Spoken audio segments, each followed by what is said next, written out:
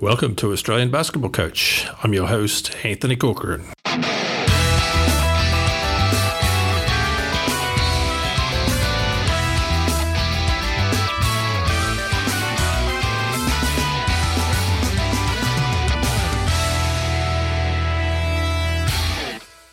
Welcome to Australian Basketball Coach. Today I've got Mick Conlon from the Gold Coast Rollers as my guest today. So welcome, Mick. Thanks for having me. No worries. Great to have you on. Backing up again this year with the Gold Coast Rollers and in the new NBL 1 North League. So I guess the first thing I wanted to say is congratulations on your team's QBL finals appearance last year against the Brisbane Capitals.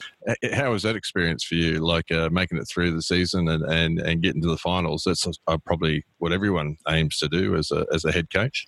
Yeah, that was, to be brutally honest, when I sort of came on board 2 years ago with him, it was we wanted to make a semi-final and a grand final. We fell a game short the year before. Wanted to make the grand final. Thought we had the experience and the size and toughness to give it a crack. Unfortunately, they blew the barn doors off us. But the experience of getting there was awesome, and I'm a person that tries to learn from his mistakes. So what we didn't do during the season and what we didn't do well in those games, I've hopefully learned from it and will be better for it. So. Yeah. I was going to sort of ask you, as a coach, like what did you take away from last season in terms of, I guess, your team composition and, you know, how the team played as well? Yeah, we all year the coaches, we talked about it on the sideline. We said we haven't blown anyone out yet. We haven't blown anyone out yet. I thought we had the talent to do that. I thought we had the talent to really, beat someone by 50, 60 points sort of thing. I thought we were fairly deep and talented. I think because of our experience, unfortunately, we kind of did enough to win a lot of games instead of playing the right way, putting the foot on the throat early, all those sorts of things. We sort of would get up and then take the foot off and relax a little bit. And it's not the way I want to play. It's not the message I want for the team sort of thing. So there was frustration around that. But, I was really lucky, mate. There was a talented team. There was lots of experience on the team. I'm a coach that likes to have a lot of player input. I ask the guys in timeouts what they want to do, how they want to do things. If I don't agree with it, I yell at them and call them idiots. But I want player input with what I do. So I was really lucky with the vets that I had on that team. So. Yeah. I think unfortunately this year most of them left or retired. So we're going to have a very youngish crew, but I still am really excited about the team I'm putting together.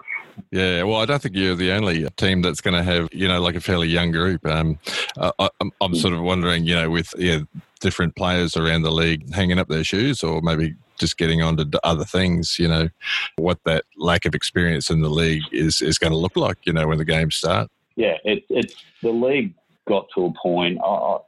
I was trying to work it out before this. I think I'm heading into my 15th season now as a coach in a row sort of thing. So, and to me, the league's kind of progressively gotten better every year. I think the league the last few years has been exceptional, and I know a lot of CBL or NBL 1 South teams would dispute that and think that they'd blow the doors off a lot of Queensland teams, but I genuinely think some of the Queensland teams in the last few years would smoke most teams in the country. So it's be really interesting, the concept. That's really why I wanted to go round again, that concept of getting back to the national finals. They were fun days when they used to have that. So, did you have a chance to be involved in any of that when it was back in the ABA?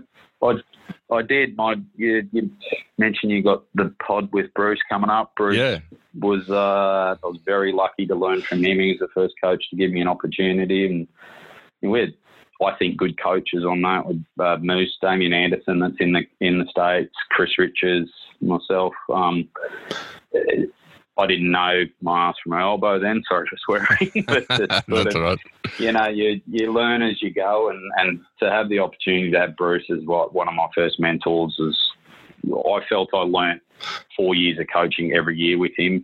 So doing a few years with him, I really think it accelerated my growth. And we won. We beat Rocky in the final, won the QBL, went down to the national finals, got absolutely pumped by Geelong in the first game, and then spent the rest of the weekend on the turfs. But some of the, we had 6 or 7 NBL players in that team, sort of thing. So then, unfortunately, we jumped out of the QBL and went into Siebel, which was an excellent opportunity to play down there, and that was the first year Spartans went into that, and did a few years there. Unfortunately, the last year that I did in that, we set a Siebel record for wins, and then we played Knox in the grand final at home, and Graham Longstaff had just passed away.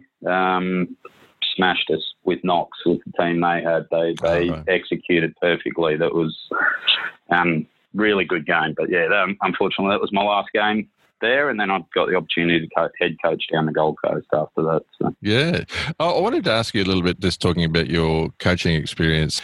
Obviously, people may not know, but you were assistant coach down at the Gold Coast Blaze back when they were up and running in the NBL. That would have been a pretty good experience as well, and having a couple of years doing that. Yeah, awesome experience. I was lucky enough through friendship and some other things to get to know Joey off the court. So I was actually sitting on the bench when the Bullets won the championship down in Melbourne.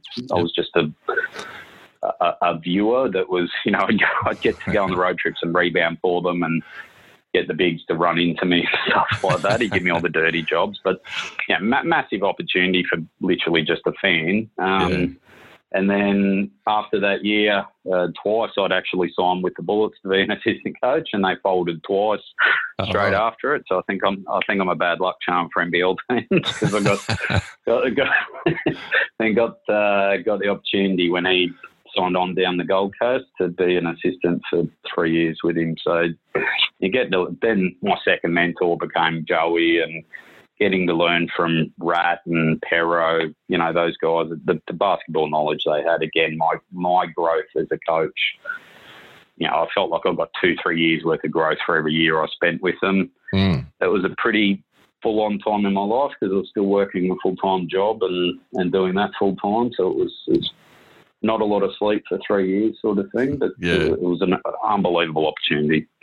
Yeah.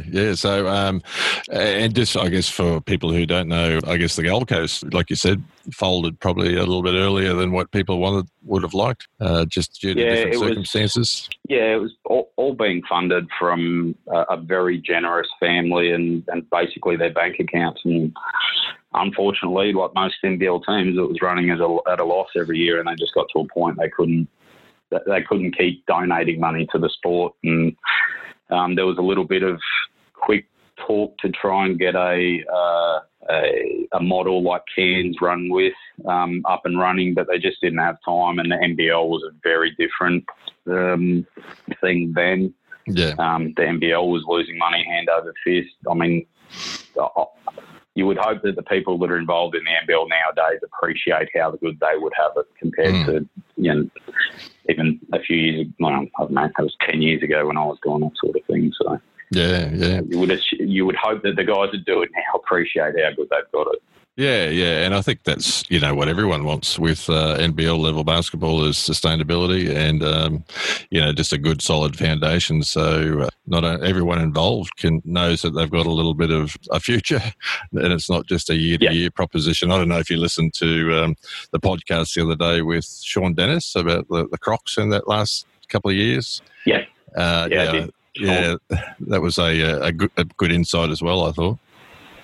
Yeah, I did. And Sean's an amazing coach. One of the guys that would always, you ask him a question, he would always give you time. But when I was involved, he was at Perth as the assistant coach, and they were a different beast. My last game in the NBL, we went to Perth. We were tied series. It was game 3, and we had to beat them to progress to the grand final in front of 10,000 fans, and they gave it to us from pillar to post. The fans, they are that's a different beast. The games over there, experience of a lifetime getting to be in a finals game in Perth. That was unbelievable. Yeah. So a big shout out to Dan from Aussie Hoopla, another good Aussie podcast that keeps everyone in the loop about what's going on with basketball in Australia. I just wanted to get back to, I guess, your preparations for the NBL One North season coming up, Mick. One of the questions I was just sort of keen, and if you could share a bit about how do you structure your preseason, and what have you found works well for you and your team, and the other question is is it all bit on court, or do you look to do off court stuff as well? This year, because of our location, I think we're really lucky. I think Gold Coast is the best city in the world in Australia. It's, we've got the beaches and the hills and stuff, so it's pretty unique. Last year, due to the experience in the team, everything was on court. This year, being younger, I'm going to kill the guys who started last week and strength and conditioning for the first 40 minutes, and then sort of getting into the drills. And you could tell the boys had too many beers and stuff over the off season because they were hurting. But that's I want a really fit team this year. I want to be one of the fittest teams in the league, and that's going to be a lot of strength and conditioning work and time on court doing that, extra gym session, and then we're going to do some beach sessions, as beach sprints, hill sprints, those sorts of things to try and break it up. Last time I was down the coast, I was really lucky. Our strength and conditioning coach was also a physio, and he also owned a MMA gym. So I did a couple of sessions with the boys. I went down, put the pads on, and sort of belted each other, which I like different.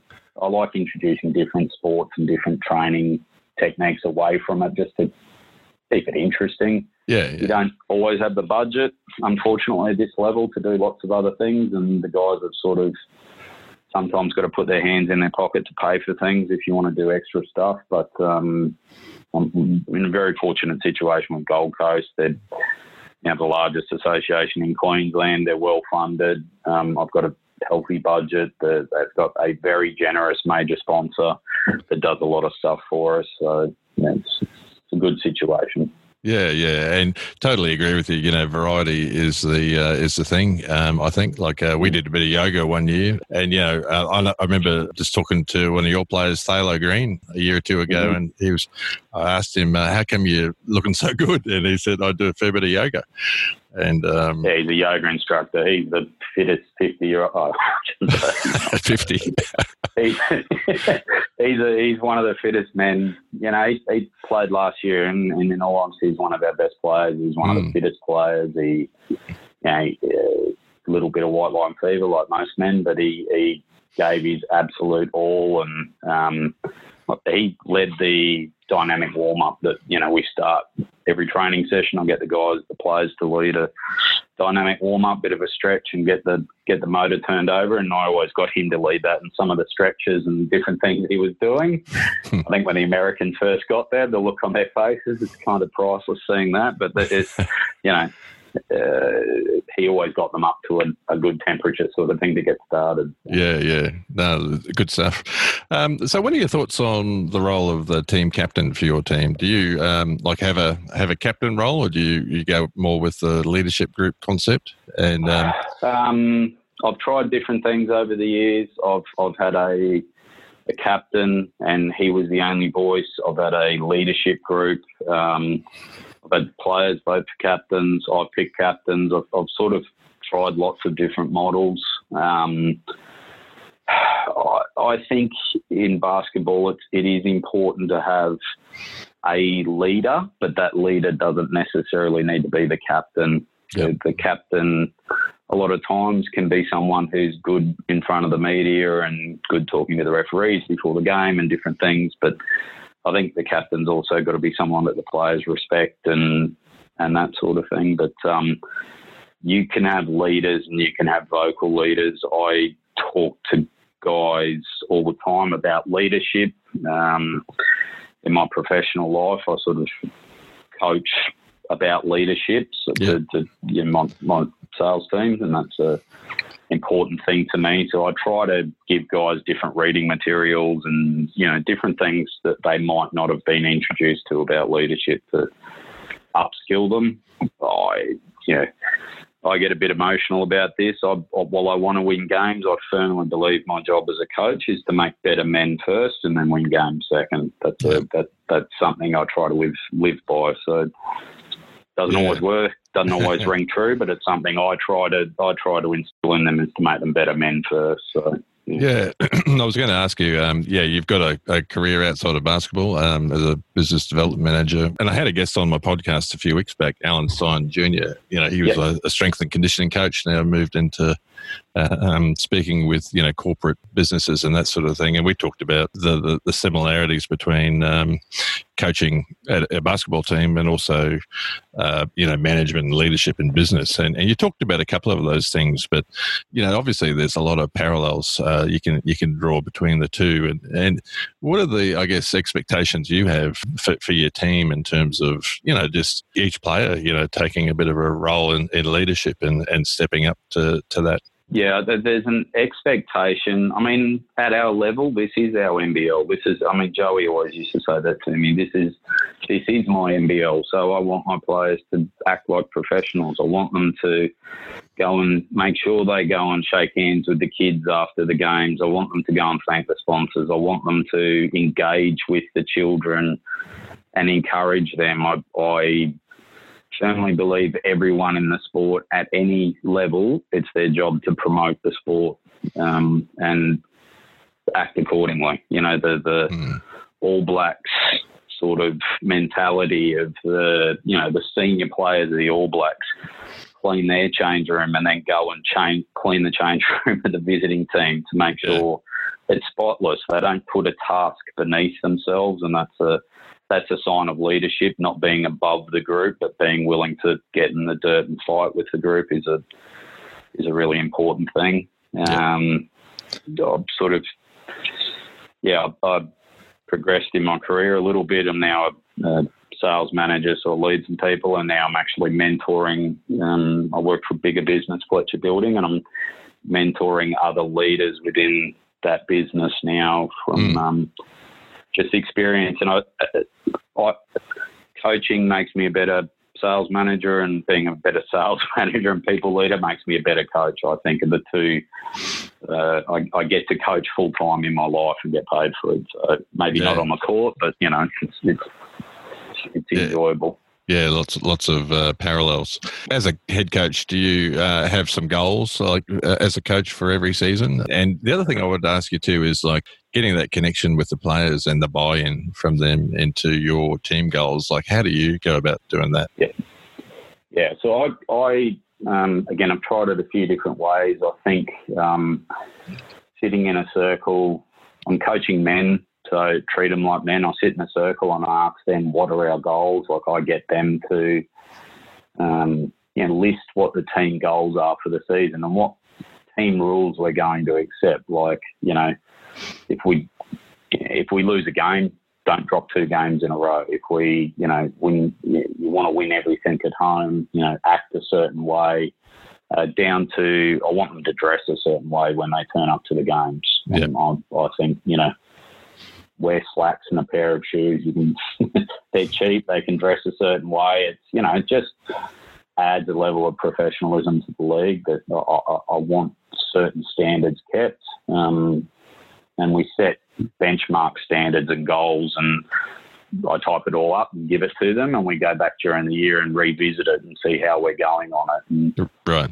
I find if you get the playing group to come up with it and they're not doing it, it's very easy to hold them accountable to it. Where if I set benchmarks and goals, I'm a coach. I want to win every game by 100 points. I want to, you want to win. You never want to lose a game. You want to win a championship every year, but it's not always possible. Like I said, I think this is my 15th year in a row as a coach, and last year was my second grand final sort of thing. So one as a head coach, one as an assistant coach. So it doesn't always always happen. So you've got to try to take advantage of things when they do. Yeah. Player recruitment's probably something you're thinking about pretty heavily this time of the year in the pre-season. And you finish the last game and then you sit there and you talk to the assistant coaches and you go, put a bullet in him. Let's sign him now. Let's, it doesn't. Yeah, you might take a week or two off, but you kind of try to start straight away and talking to players. And I'm big on feedback. You don't get a lot of feedback as coaches. You either get sacked or rehired. So I try to ask the players one-on-one during the season, especially the veteran players. How are we going? What do you think we could do better? What could we work on? What do you think we need to be better at? Again, it's an easy way to get buy-in and an accountability if the players are coming up with the rules and guidelines. So, yeah. And do you think, like, talking about player recruitment in terms of imports and stuff like that, I know it can be a bit hit and miss. And how do you get, like, how do you find, and I know you've got probably a pretty solid network of contacts, but how do you get reliable information, in terms of recruits that you're looking at? Particularly ones that haven't played in Australia before. Yeah, well, last year was really lucky with LJ, our combo guard. Joey hit me up and said, you should look at this kid, and I'm considering signing him, and I want your opinion on him. So I want him to play in your system. I run a fairly similar system to what Joey does, or let's say what Joey was doing in Adelaide, sort of thing. So, he sort of trusts my feedback and opinion. So he gets guys that are a bit unknown to come and play, and I get to have a look at them. So I had a really good leg up that way. Last year, we'd signed someone, Malcolm Bernard, and unfortunately we signed him, and the next day he ruptured his Achilles. So we had to go back to the drawing board, and just through Cam Trigger actually hit me up and and said, talk to this agent, he's got some guys, and I spoke to him and he recommended someone, and I thought we struck gold with Spencer last year. I thought he was exceptional talent. He broke his finger towards the end of the year, and his numbers dropped off the back of that. I think if he would have had healthy hand, he could have kept going through the season, and I think he was one of the top 2, top 3 players in the league, but I'm biased too. So, Yeah, that's it. I think the other thing, it is a lot of watching video and a lot of talking to coaching network and people around the world. I'm really lucky on the Gold Coast. Our coaching director is Perro. He's a All Blacks head coach. He's in the FIBA Hall of Fame. His connections are extensive.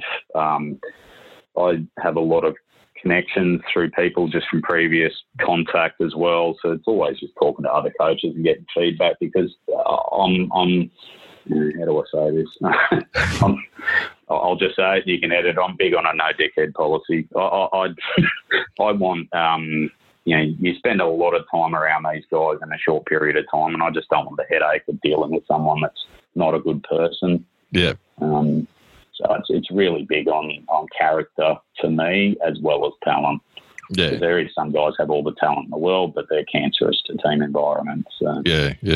Gold Coast have a lot of good athletes who come out of the system down there, and I'm just thinking of a player like Jack McVeigh, a year or two now in the NBL. But what's your strategy in terms of, what can you do as a coach to try and keep local talent like him, playing for the Gold Coast in the NBL off season, and then putting a roster around those types of players? Yeah, it's hard because you're limited by budget, limited by resources, those sorts of things. But Jack was I was lucky enough to coach Jack in an under 20 state team, so I formed a connection with him there. And Joey was aware of him anyway, but I was always pushing into Joey as well. And they signed basically at the same time. I'd committed to him down the coast. I think the guys that do the state teams have a leg up because they're in contact with the level of talent coming through. We reach out to Jack every year, but he was in a position where he had a trainer and they put together a program for him in the off season, and they're based in Adelaide. So just a sheer professional development thing. He needed to stay in Adelaide. So unfortunately that's what he did. We would have loved to have him back. And in the past, in the Gold Coast, I had some players that went off and played other places and got bigger money contracts and things like that. But you try hard to recruit by treating them well when they're here and putting them in a system that I think they like playing in. Yeah. I try to believe I'm a player's coach. Like I said, get feedback from the players and things like that to make it more enjoyable for them to play and come back. So.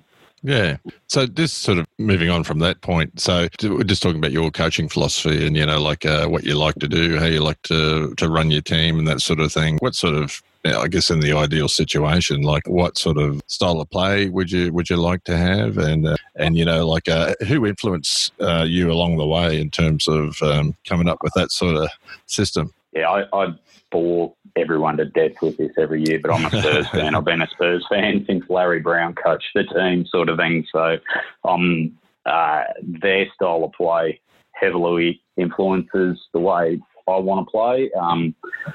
I still believe in post touches. I still believe in playing inside out. The world's changed. Everyone shoots a lot of threes now, so that's an element of the game that you have to have a perimeter offense as well. But I want to play. I would like my team to be a defensive team first that plays up the floor, is disruptive, and then it plays fast. I actually am okay with a 3 to 4 second offense type thing. Yeah. But then if we've got nothing, we pull it out and we need to execute in the half court, and that's what we spend a fair bit of time on.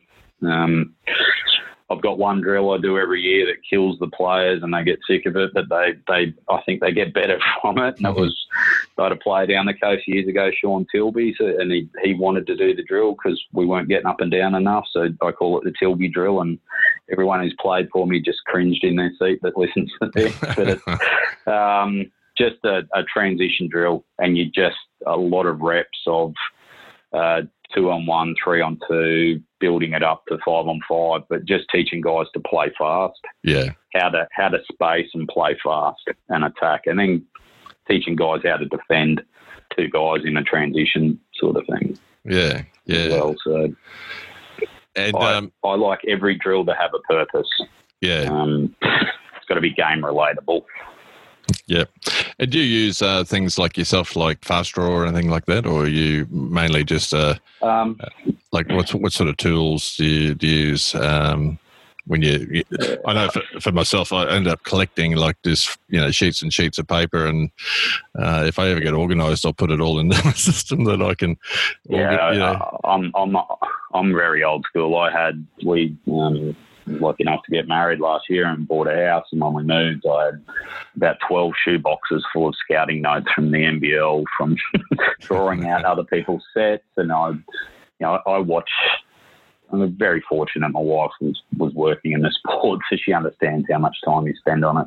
I'm forever watching, and I pause it and get a piece of paper and draw out a set and shove it in the collection, or pester my assistant coaches and text them and say, hey, I want to do this. What do you think? We should put this guy in this. So, yeah. Unfortunately, the guys at my assistant coaches, it's a 12-month-a-year job, and I pester the hell out of them all off-season with ideas. So. Yeah, nice. And I guess the thing too is, with people with some fairly good Twitter sites and that sort of thing nowadays, there's lots of content coming through. So it's excellent. It's a different world. Like when I started coaching the QBL, I always remember, ringing JK, ringing Tweedy, ringing different guys from up north. Could they send me a DVD of their game to have connections with the other coaches and bribe them or swap certain games that they wanted to see on other teams and different stuff? So it was always interesting scouting games that way. Now, everything's online. The level of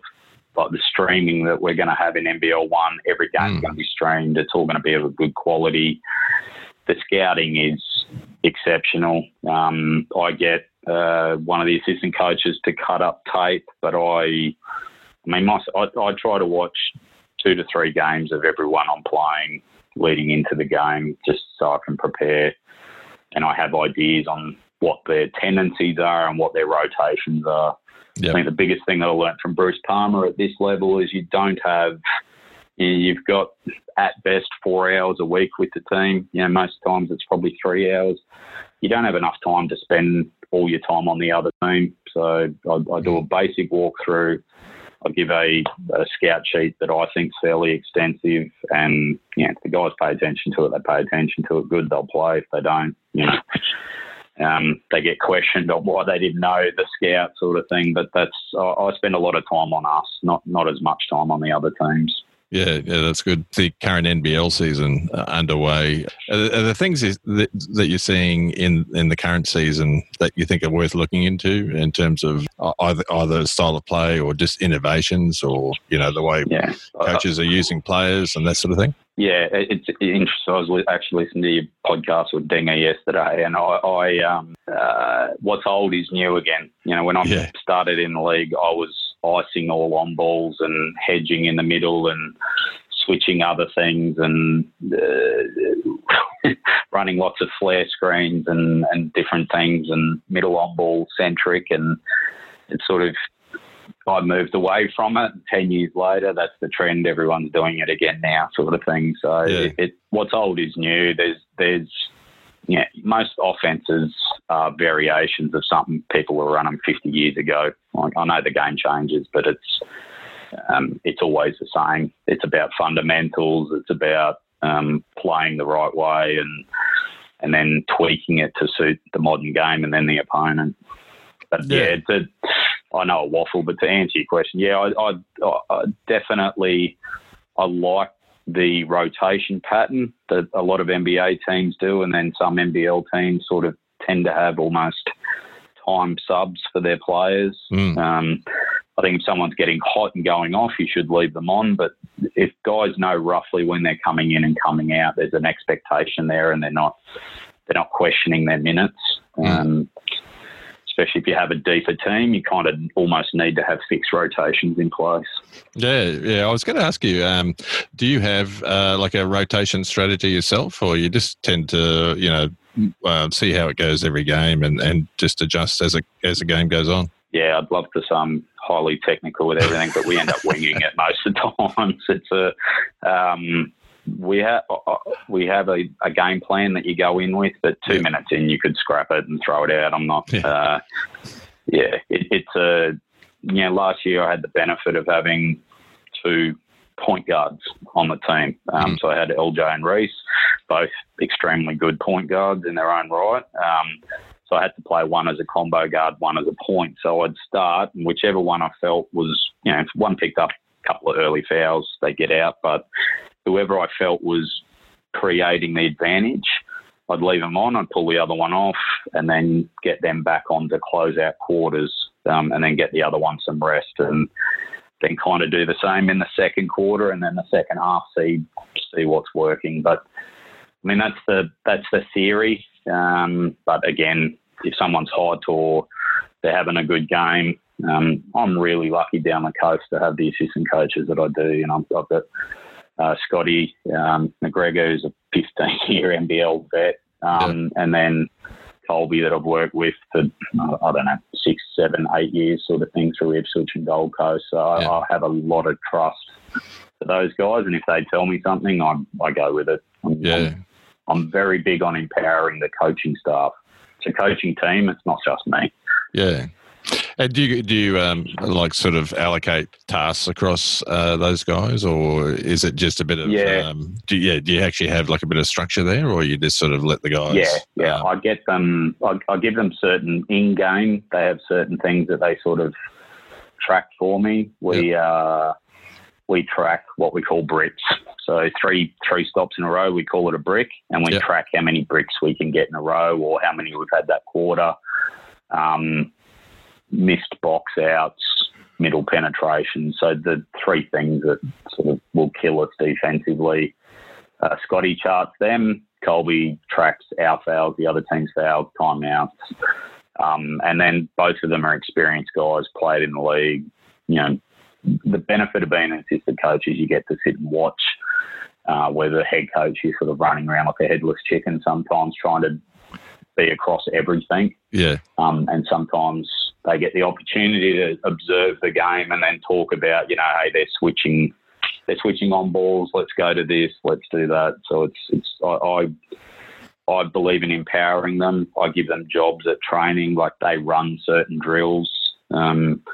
I always try and empower them. Plus, I kind of let them be good cop, I'll be bad cop. That's the routine with the players. They can go and talk to the players, calm them down. I'm there to yell at them and try to get the best out of them, sort of thing. So. Yeah, fair enough. And do you guys look at benchmarks as well, like in terms of the stats, in game? So, one of the things that I always think is if you're averaging more than like 12 turnovers a game, you're just sort of making life hard for yourself. But do you have like any numbers like that you try to achieve during the year? Exactly that. I try and I don't want team scoring more than 18 a quarter. That's our goal defensively. I want a certain number of bricks, so multiple defensive stops in a row. Yep. I don't want more than 12 turnovers. I think that's a killer. Bruce was the first one to give some sort of view on analytics where it was no more than 12 turnovers.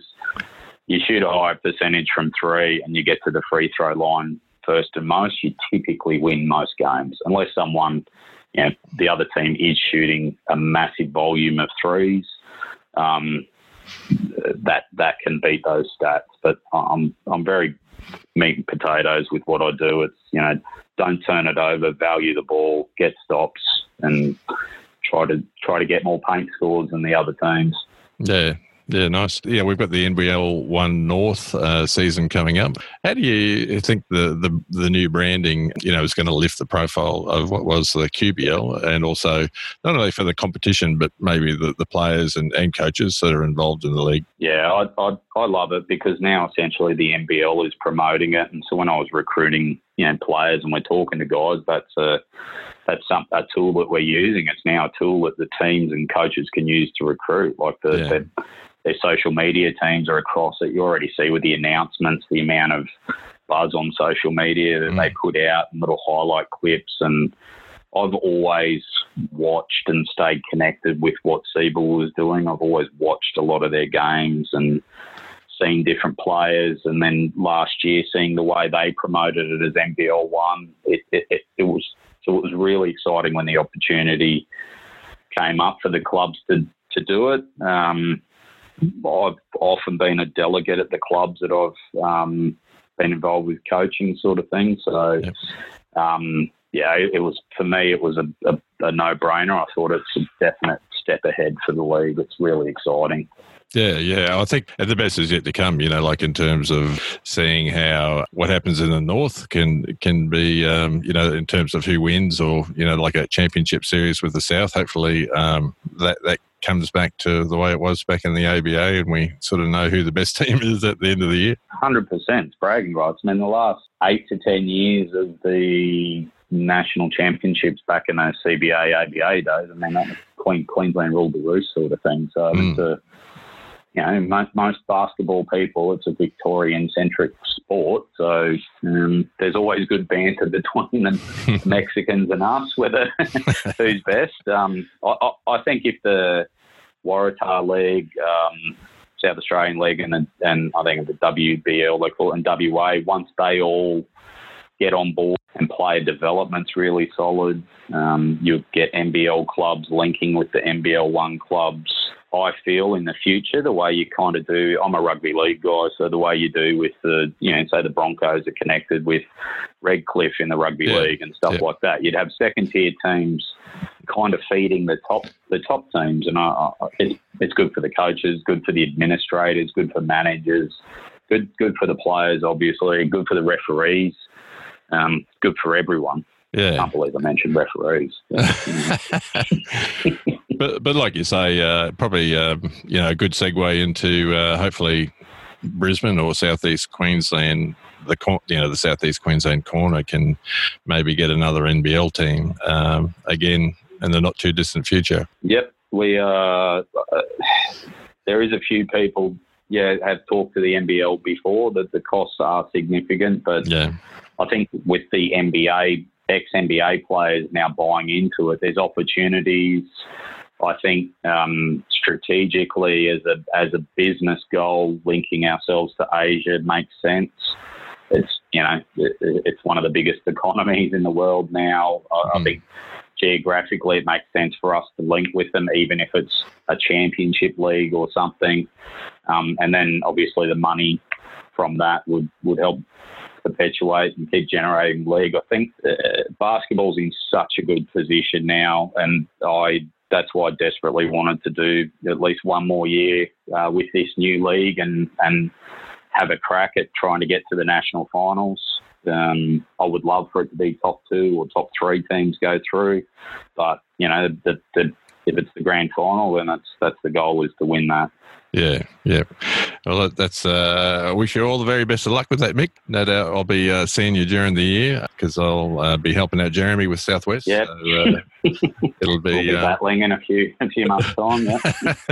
It's good though. And I appreciate you making time this morning and just sharing some thoughts about the game and coaching in general, because it's. I think that's how everyone learns. You just, as you mentioned, you work with some really great experienced coaches with Bruce Palmer and Shane Froling and Joey Wright as well. So everyone can learn from everyone, and I think everyone's keen to share information and just lift the quality of the game. It's a human trait. If people ask for help, often humans want to help other humans, and I think coaches sometimes feel insecure to ask other people for advice.